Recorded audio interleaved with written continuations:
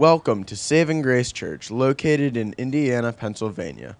Our mission at Saving Grace Church is to love God, love others, and reach the world for Christ.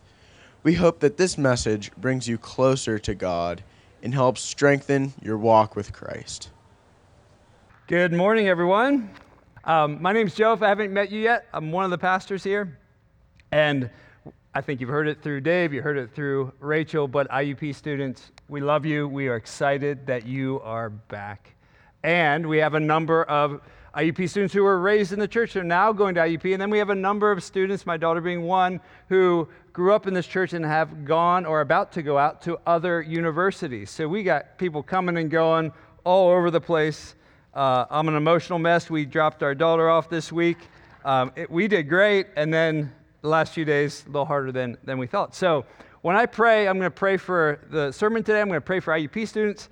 And I never prayed for parents before because I just never experienced it from a parent's perspective. So those of you who have come from other places, we're going to pray for your mom and dad today as well, especially if you're freshmen. So let's pray. Holy Spirit, thank you for your word. Thank you for all the people that are coming and going. Lord, we pray for all the students that are going to be leaving this week and going to universities that you have called them to be a part of. We pray that you would use them for your glory. You would guard their faith. You would encourage them. And you'd be glorified through them. You provide friendships for them. Lord, for those who are here from other places, Lord, we pray that while they're here, they would experience a Christian family, a church family. They would encounter you. They would experience your love and care. Lord, and we pray for their moms and dads that are just sad with the leaving of their children. And Lord, we pray you would encourage them. We know this is just a natural next step. But Lord, it can be hard. And so we pray for all of the above. And Holy Spirit, we ask that you would be honored through the preaching of your word. And we ask this in the name of Jesus Christ. Amen. Well, if you have a Bible or you have a phone, pull up Psalm 116. Today is our last psalm in our series, Singing Through Every Season. Next week, Mark Altrogi is going to preach a passage on worship, and then we're going to be heading to the book of Ephesians in September. So if you want to know where we're going, that's where we're going. To prepare us, just to get our mind around this passage a little bit, raise your hand if you remember in 2018 the soccer team in Thailand that was trapped in a cave. Does anybody remember? Okay, a lot of you remember that. Well, let me just give you a little details about it. And there is a really fascinating documentary called The Rescue, I believe on Netflix, that just describes and captures what happened in great detail. But here's just a little snapshot. In June and July of 2018, a junior association football team, soccer team, and their assistant coach were rescued from Tam Luang Nang Non Cave in Chiang Rai province in northern Thailand. 12 members of the team, ages 11 to 16, and their 25-year-old assistant coach entered the cave on June 23rd after soccer practice. Shortly thereafter, heavy rain partially flooded the cave system, blocking their way out and trapping them deep within. So they were literally trapped in this cave for weeks because the monsoon season came early and it trapped them. And they were stuck. They had no human way in and of themselves to escape. And if you read about this or you watch the documentary, thousands of people were committed to the rescue of all of these young men. And they were all rescued between July 8th and July 10th. So they had been there for quite some time. And the rescue is fascinating. I'm not going to spoil that part of the documentary, but never seen anything like it. But I want you to imagine, it's now 4 years later, and you were one of those young men. Think about how grateful you would be, particularly for the divers that risked their lives to rescue you. You would have an appreciation for them that no one would have to tell you. It wouldn't be like your mom or dad saying, hey, I think you need to write them a thank you card. No, you would just naturally want to thank the whole team of people that use their expertise, skill, and risk their own lives to rescue you. Now, I want you to imagine that you're in a life-threatening situation that is so difficult, so impossible, and no human is coming to your rescue. You are helpless and hopeless, humanly speaking. Well, the author of Psalm 116, he finds himself in that situation, and we don't know the details. We just know that his life was threatened. We know that humans were not coming to his aid, and he had one hope and one help. So let's jump into Psalm 116. I'm going to read the whole thing, and then we're going to walk our way through it. And Psalm 116 is part of a group of psalms that starts at 113 to 118 that were used in the celebration of the Passover. So Jesus would have sang this psalm in celebration of the Passover year after year after year. So listen as I read. I love the Lord because he has heard my voice and my pleas for mercy, because he inclined his ear to me. Therefore, I will call on him as long as I live. The snares of death encompassed me. The pangs of Sheol laid hold of me. I suffered distress and anguish. Then I called on the name of the Lord. O Lord, I pray, deliver my soul. Gracious is the Lord and righteous. Our God is merciful. The Lord preserves the simple. When I was brought low, he saved me. Return, O my soul, to your rest, for the Lord has dealt bountifully with you. For you have delivered my soul from death, my eyes from tears, my feet from stumbling. I will walk before the Lord in the land of the living. I believed even when I spoke. I am greatly afflicted. I said in my alarm, all mankind are liars. What shall I render to the Lord for all his benefits to me? I will lift up the cup of salvation. I will call on the name of the Lord. I will pay my vows to the Lord in the presence of all his people. Precious is the sight of the Lord, is the death of his saints. O Lord, I am your servant. I am your servant, the son of your maidservant. You have loosed my bonds. I will offer to you the sacrifice of thanksgiving and call on the name of the Lord. I will pay my vows to the Lord in the presence of all his people. In the courts of the house of the Lord, in your midst, O Jerusalem, praise the Lord. The title of this sermon is The God Who Hears. The God Who Hears. The good news we find in the Bible is that the God who made heaven and earth is attentive to our cries to him, particularly when we trust in his Son. And we're going to see that as we walk through Psalm 116. But to prepare us, I know school is about to start for everybody. I'm going to just read a massive run-on sentence from Charles Spurgeon. Somehow, he just gets away with it. So, and those of you who are really good at grammar, maybe it's not a run-on sentence. I'm not sure. Listen to this. This is Charles Spurgeon's summary of Psalm 116. Personal love fostered by a personal experience of redemption is the theme of this psalm. In other words, the psalmist personally encountered God's love, and now he's responding. And in it, we see the redeemed answered when they pray, preserved in time of trouble, resting in their God, walking at large, sensible of their obligations, conscious that they are not their own, but bought with a price, and joining with the ransomed company to sing hallelujahs unto God.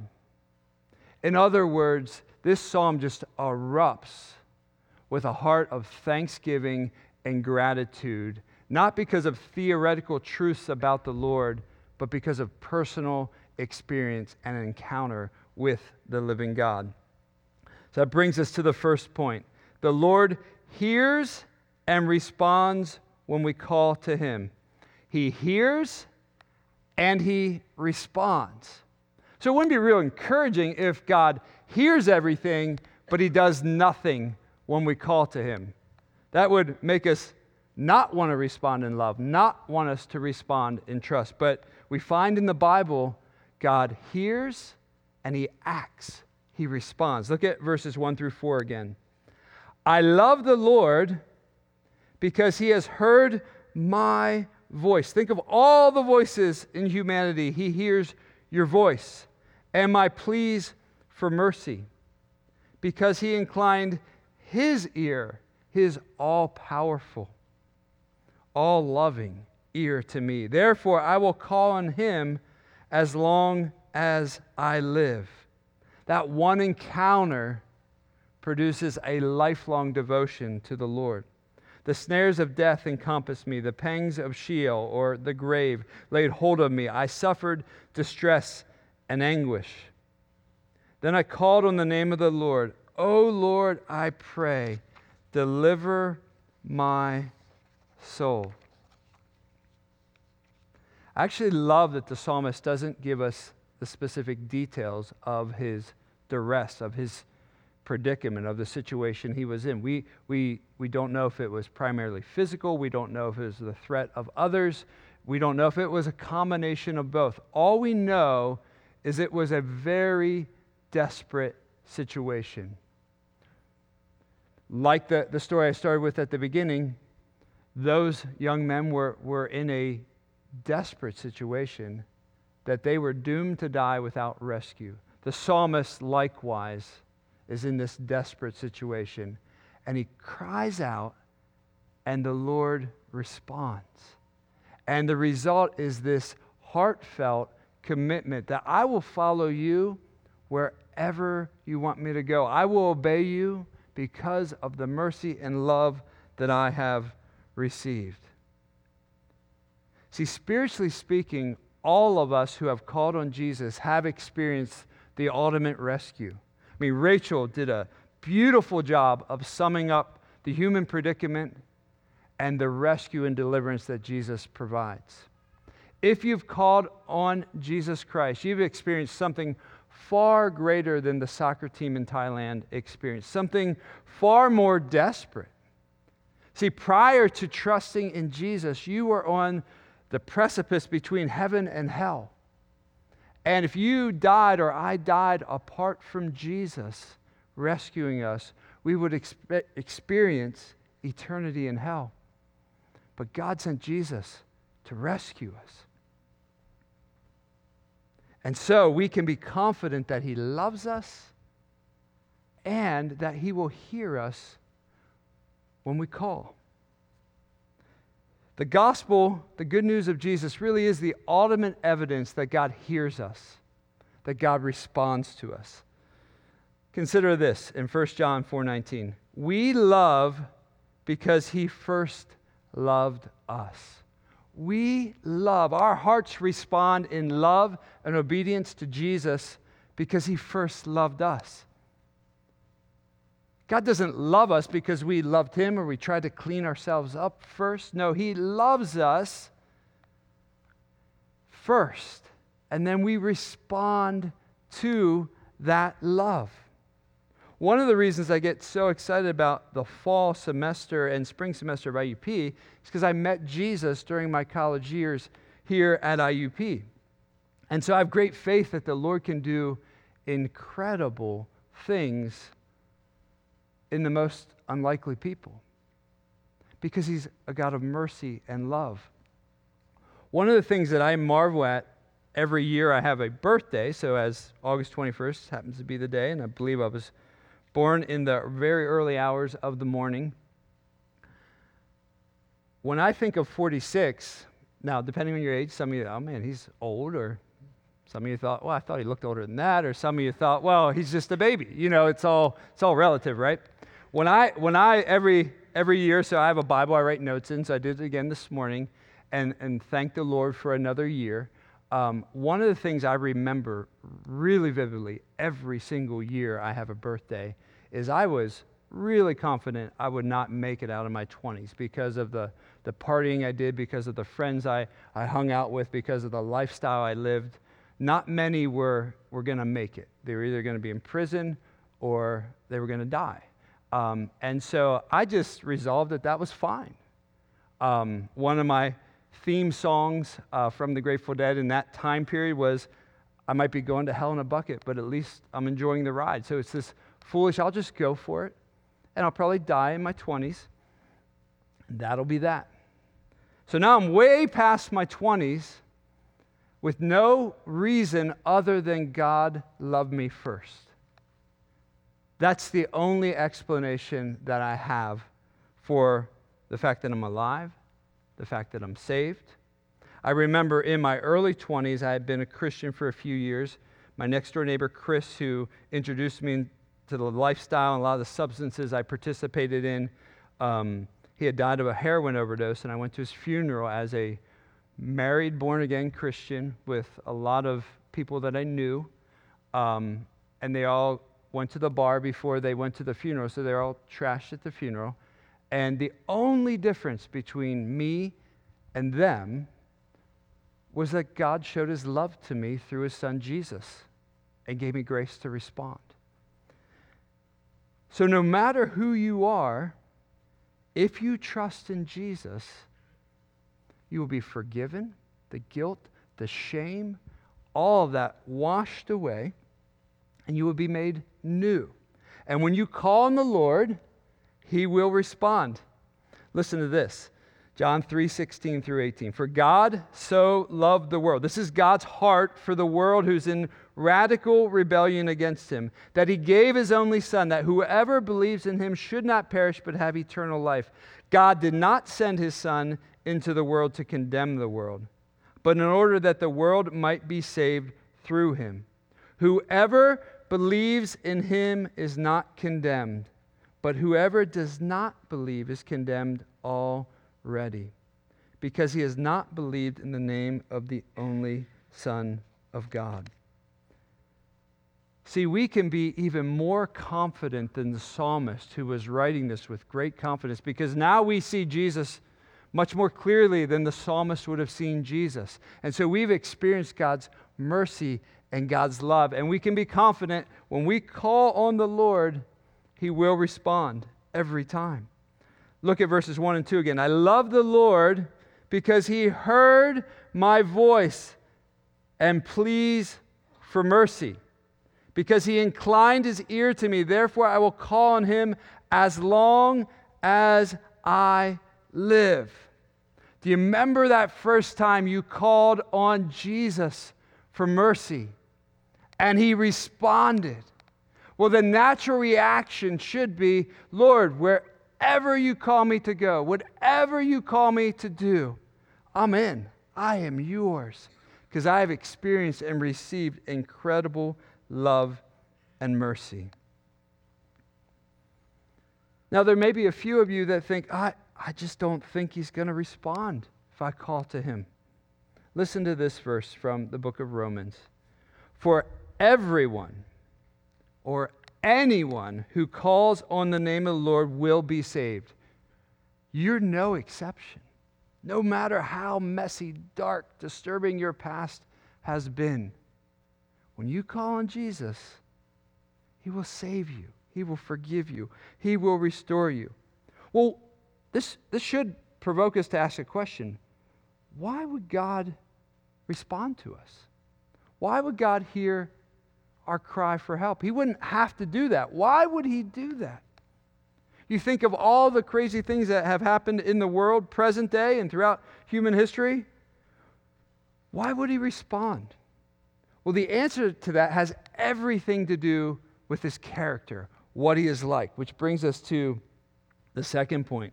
The Lord is gracious, righteous, merciful, and watchful. Look at verses 5 and following. Gracious is the Lord, and righteous. Our God is merciful. He is literally full of mercy. The Lord preserves the simple. When I was brought low, he saved me. Return, O my soul, to your rest, for the Lord has dealt bountifully with you.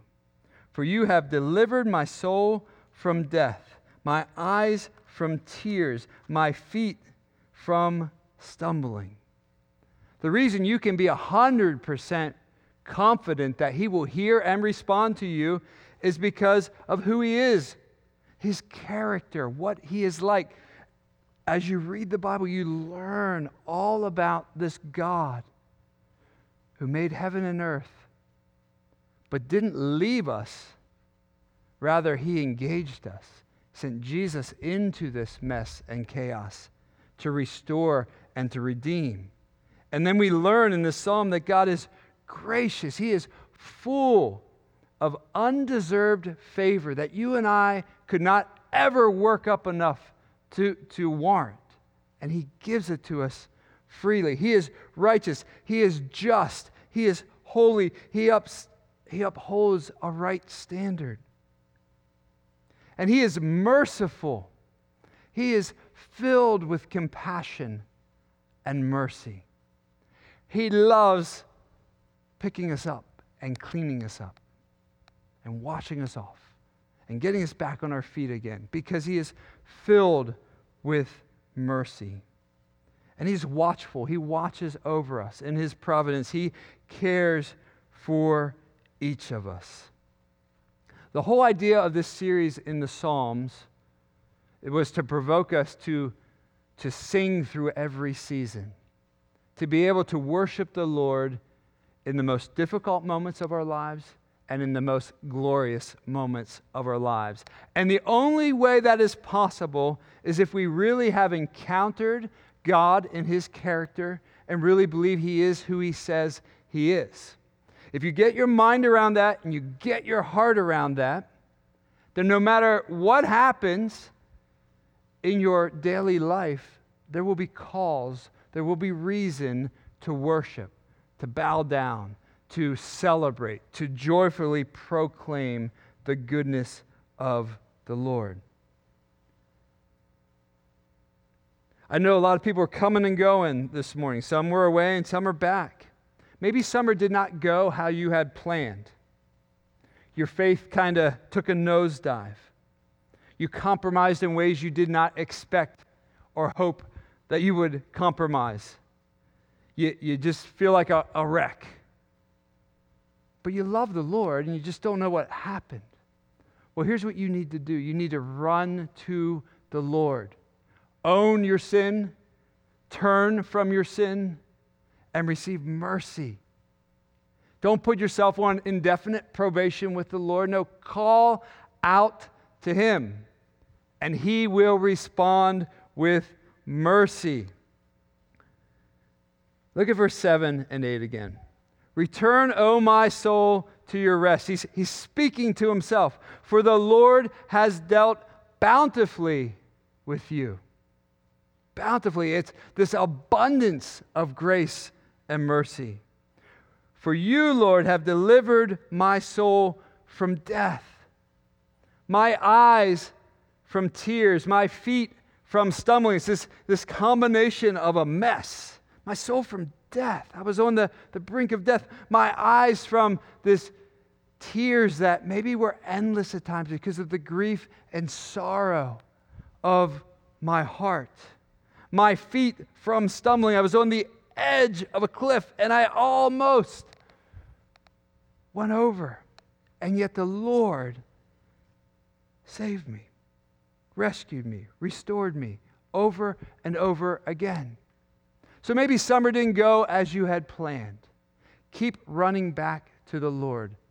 The Lord is this endless well of grace and mercy, and he will give you power to turn. He will give you strength to obey and to follow him. One of the things I love about this psalm is the progression of the psalm, how it develops. So the last section we see the psalmist, he has rehearsed what he's experienced. He is filled with gratitude for it. And the response is he is all in for the Lord. He is devoted. He is committed. Lord, I will be all in, not just in private, but before others, because of your grace, your mercy, your love, your kindness that I have experienced. Look at verses 9 through 19. He's like planting his flag in the ground. I will walk before the Lord in the land of the living, among those who are alive. I will walk. I will live in an obedient way before the Lord in the land of the living. I don't care how hate-filled they are towards the Lord. I will walk. I will boldly and humbly walk as a follower of Jesus among the people in the land of the living. He says, I believed even when I spoke. I am greatly afflicted. I said in my alarm, all mankind are liars. That was as low point. What shall I render to the Lord for all his benefits to me? I will lift the cup of salvation and call on the name of the Lord. I will pay my vows to the Lord in the presence of all his people. Precious in the sight of the Lord is the death of his saints. O Lord, I am your servant. I am your servant, the son of your maidservant. You have loosened my bonds, my shackles. I will offer to you a sacrifice of thanksgiving and call repeatedly on the name of the Lord. I'll pay my vows to the Lord in the presence of all his people, in the courts of the house of the Lord, in your midst, O Jerusalem. Praise the Lord. I will walk before the Lord.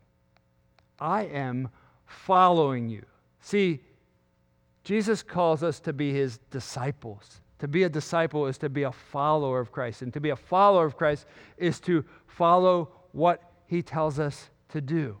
We've been rescued. Now we want to follow. We want to follow at IUP. We want to follow in our workplace. We want to follow in our neighborhoods. We want to follow in our family. We want to follow him. Then he says in verse 10, I believed even when I spoke. I am greatly afflicted. So he has this hope, this confidence, but his circumstance is so difficult. He's greatly afflicted. He's in turmoil. You've probably been there. I've been there where your mind knows one thing, you feel something else, and you're just this churned up mess. I believe I'm afflicted. I don't know if I can trust the people around me, is basically what he's saying. He reacts in a sinful way. All mankind are liars. Nobody came to my rescue. Nobody came to my help. They're all liars. Now, he wrestles through this. He doesn't stay there. And that statement was an overstatement. Not all men are liars. You know people that are following the Lord and seeking to be honest before the Lord, and that's what we want to be to others. But when you're in duress, and maybe those you thought were going to come to your aid did not come to your aid, you can want to pull back. You can want to withdraw. I don't know who I can trust anymore. Lord, I'm all by myself. The beautiful thing is he doesn't stay there. He quickly moves back to the Lord. And this verse 10, I believed even when I spoke. Paul actually quotes it in 2 Corinthians 4:13 to underscore the importance of walking by faith and not by sight. We just get into trouble when we interpret the Lord through our circumstances. Resist that. Interpret the Lord through his perfect word, not through the challenging situation you might be in the middle of. So he wrestles through that, and then he pulls himself out right away. It's like he talks to himself, and he pulls himself right back up. Look at verse 12. What shall I render to the Lord for all his benefits to me? So he's looking inward. He's looking at the people around him. Oh no, I need to look upward to the Lord. Oh wow, I have received so many benefits. I will lift up the cup of salvation and call on the name of the Lord. He has a little conversation with himself, reminds himself of the Lord's grace and mercy and care. He lifts up this cup of salvation. Now in the Bible, we also learn about the cup of wrath, the cup of God's judgment. That's the cup that Jesus asked God the Father in the Garden of Gethsemane to pass from him. Lord, if it's possible for this cup of wrath, this cup of your holy hatred for sin that's about to be on me, if it's possible for it to move on, may that happen. But he submits himself to the Father's will. And so when he is mounted on the cross, he's experiencing excruciating pain physically. But the worst part of the crucifixion was the cup of wrath that was poured out upon him for the sins of all the world, your sins and mine. And Jesus absorbed the punishment perfectly. He drank it fully upon himself. So that if we trust in Jesus, we hold up a cup of salvation. We are not objects of God's wrath anymore. We are objects of God's mercy. We have eternal life. We do not have to fear the grave in any way because Jesus died in our place. So God has dealt bountifully with us, and we will hold up this cup of salvation. Then the psalmist says in verse 14, I will pay my vows to the Lord in the presence of his people. And what most commentators believe he's talking about here, and I think it's reasonable, it makes sense, is when he was in his situation of duress, he made some promises, some commitments to the Lord. Kind of like if then. If, Lord, if you do this, then I will do this. And there's different ways we can do that. We can do that like I used to do as a teenager. Lord, if I could just not get arrested right now, that would be great, and I will follow you forever. But it wasn't sincere.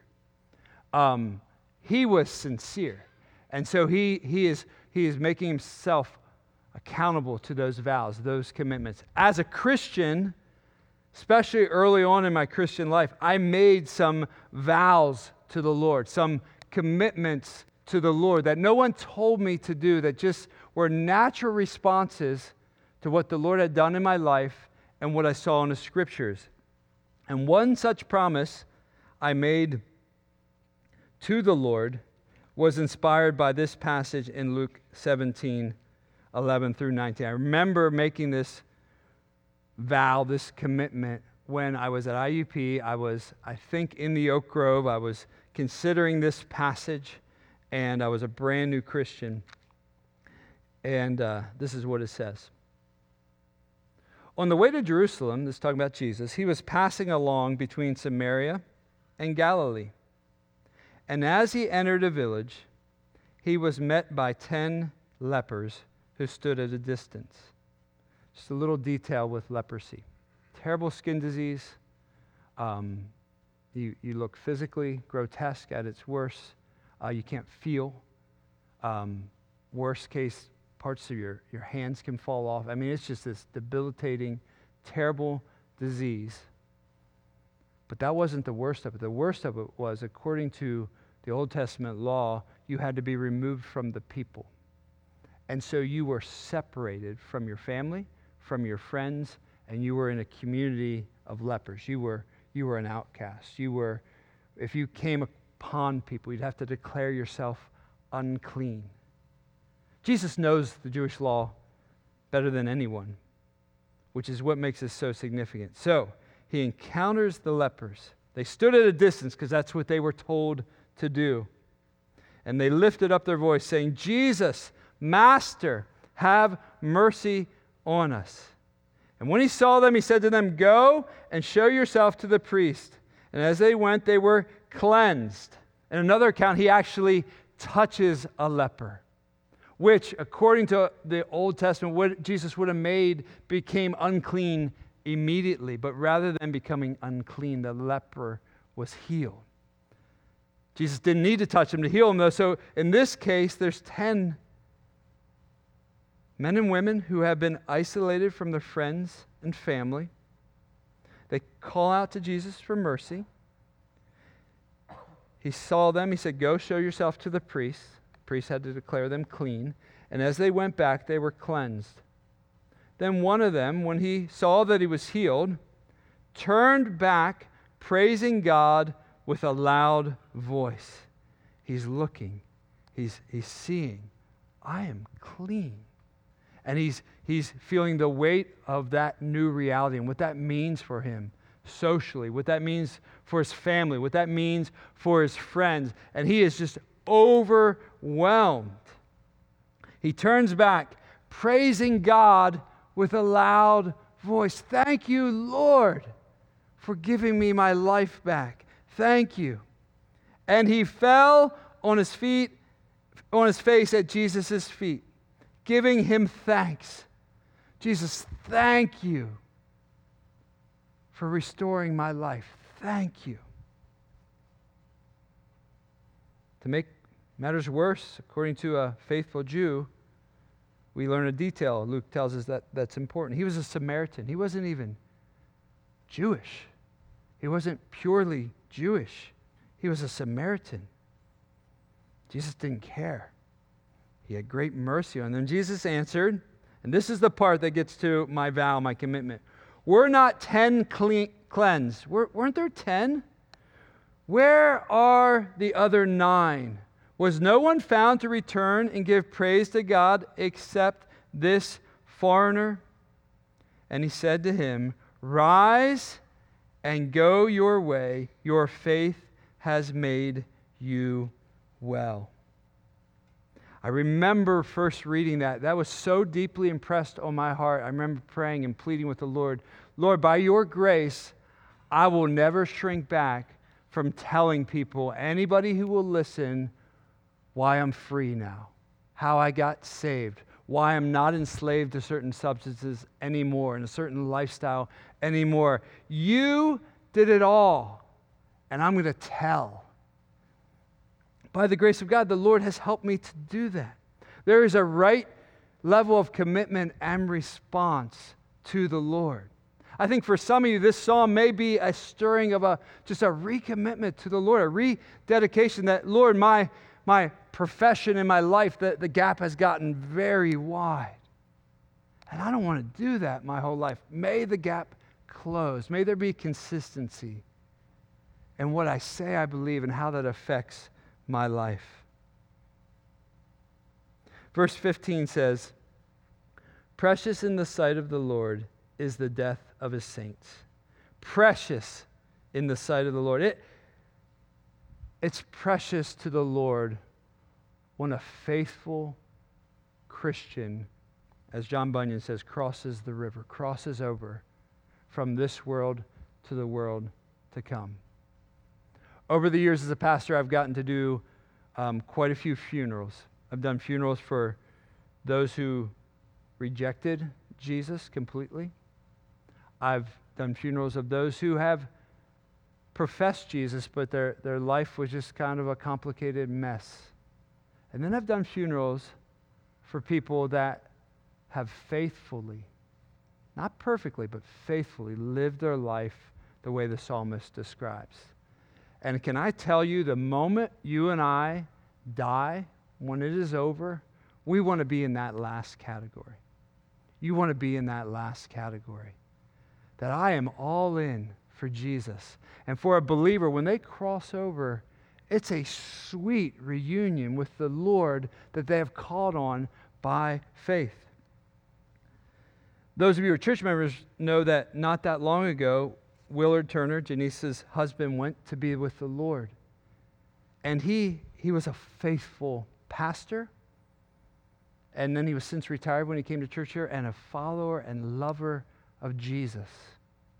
So there's a sorrow, there's a sadness, but there is a rejoicing that he is with his Lord, that he had taught and proclaimed for many, many, many, many years. That should be our prayer. Lord, I want to be like that. I want to hear, well done, good and faithful servant. And by the grace and the power of the Holy Spirit, you can do that. You can ask the Lord, and He will help you.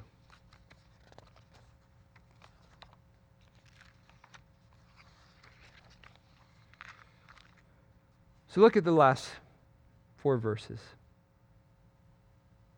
This man is all in because he received this incredible love. "O Lord, I am your servant." In case we didn't hear it, "I am your servant, the son of your maidservant. You have loosed my bonds. You have set me free. I will serve you. I will live for you. I will use my gifts and abilities for your glory and not my own. I will offer to you a sacrifice of thanksgiving. I will give you thanks and praise at every moment and every opportunity that I can. And I will call on the name of the Lord. I will call and keep calling. I will never stop calling." And boy, does that please and delight the Lord. "I will pay my vows to the Lord in the presence of all His people." In case we didn't catch it the first time he said it, I'm going to do what I said I was going to do, and I'm going to do it in the presence of all the people. And I'm also going to do it in the presence of the Lord, in the courts of His house of the Lord. "In your midst, O Jerusalem, praise the Lord." So as we're heading into the fall, maybe for all of us, Lord, give us this fresh commitment and hope that we can be all in for you. In every circumstance, in every people group that you put us in, so that we give you praise and glory and honor, and so that others come to see you for who you are and get to experience your character like we have. So let's all stand. We're going to pray, and if the band could come up, we're actually going to sing a song that is based on Psalm 116. Let's pray. You guys can all stand. Father, thank you for your word. Thank you that you are a God of mercy, God of grace, that you are righteous, you are watchful, that you care for your children. Holy Spirit, we pray that you would stir us as we sing. Lord, for those who feel there's a gap between what they say they believe and how they live, I pray that gap would close, and there would be faith for the closure, and there would be fresh mercy given and received.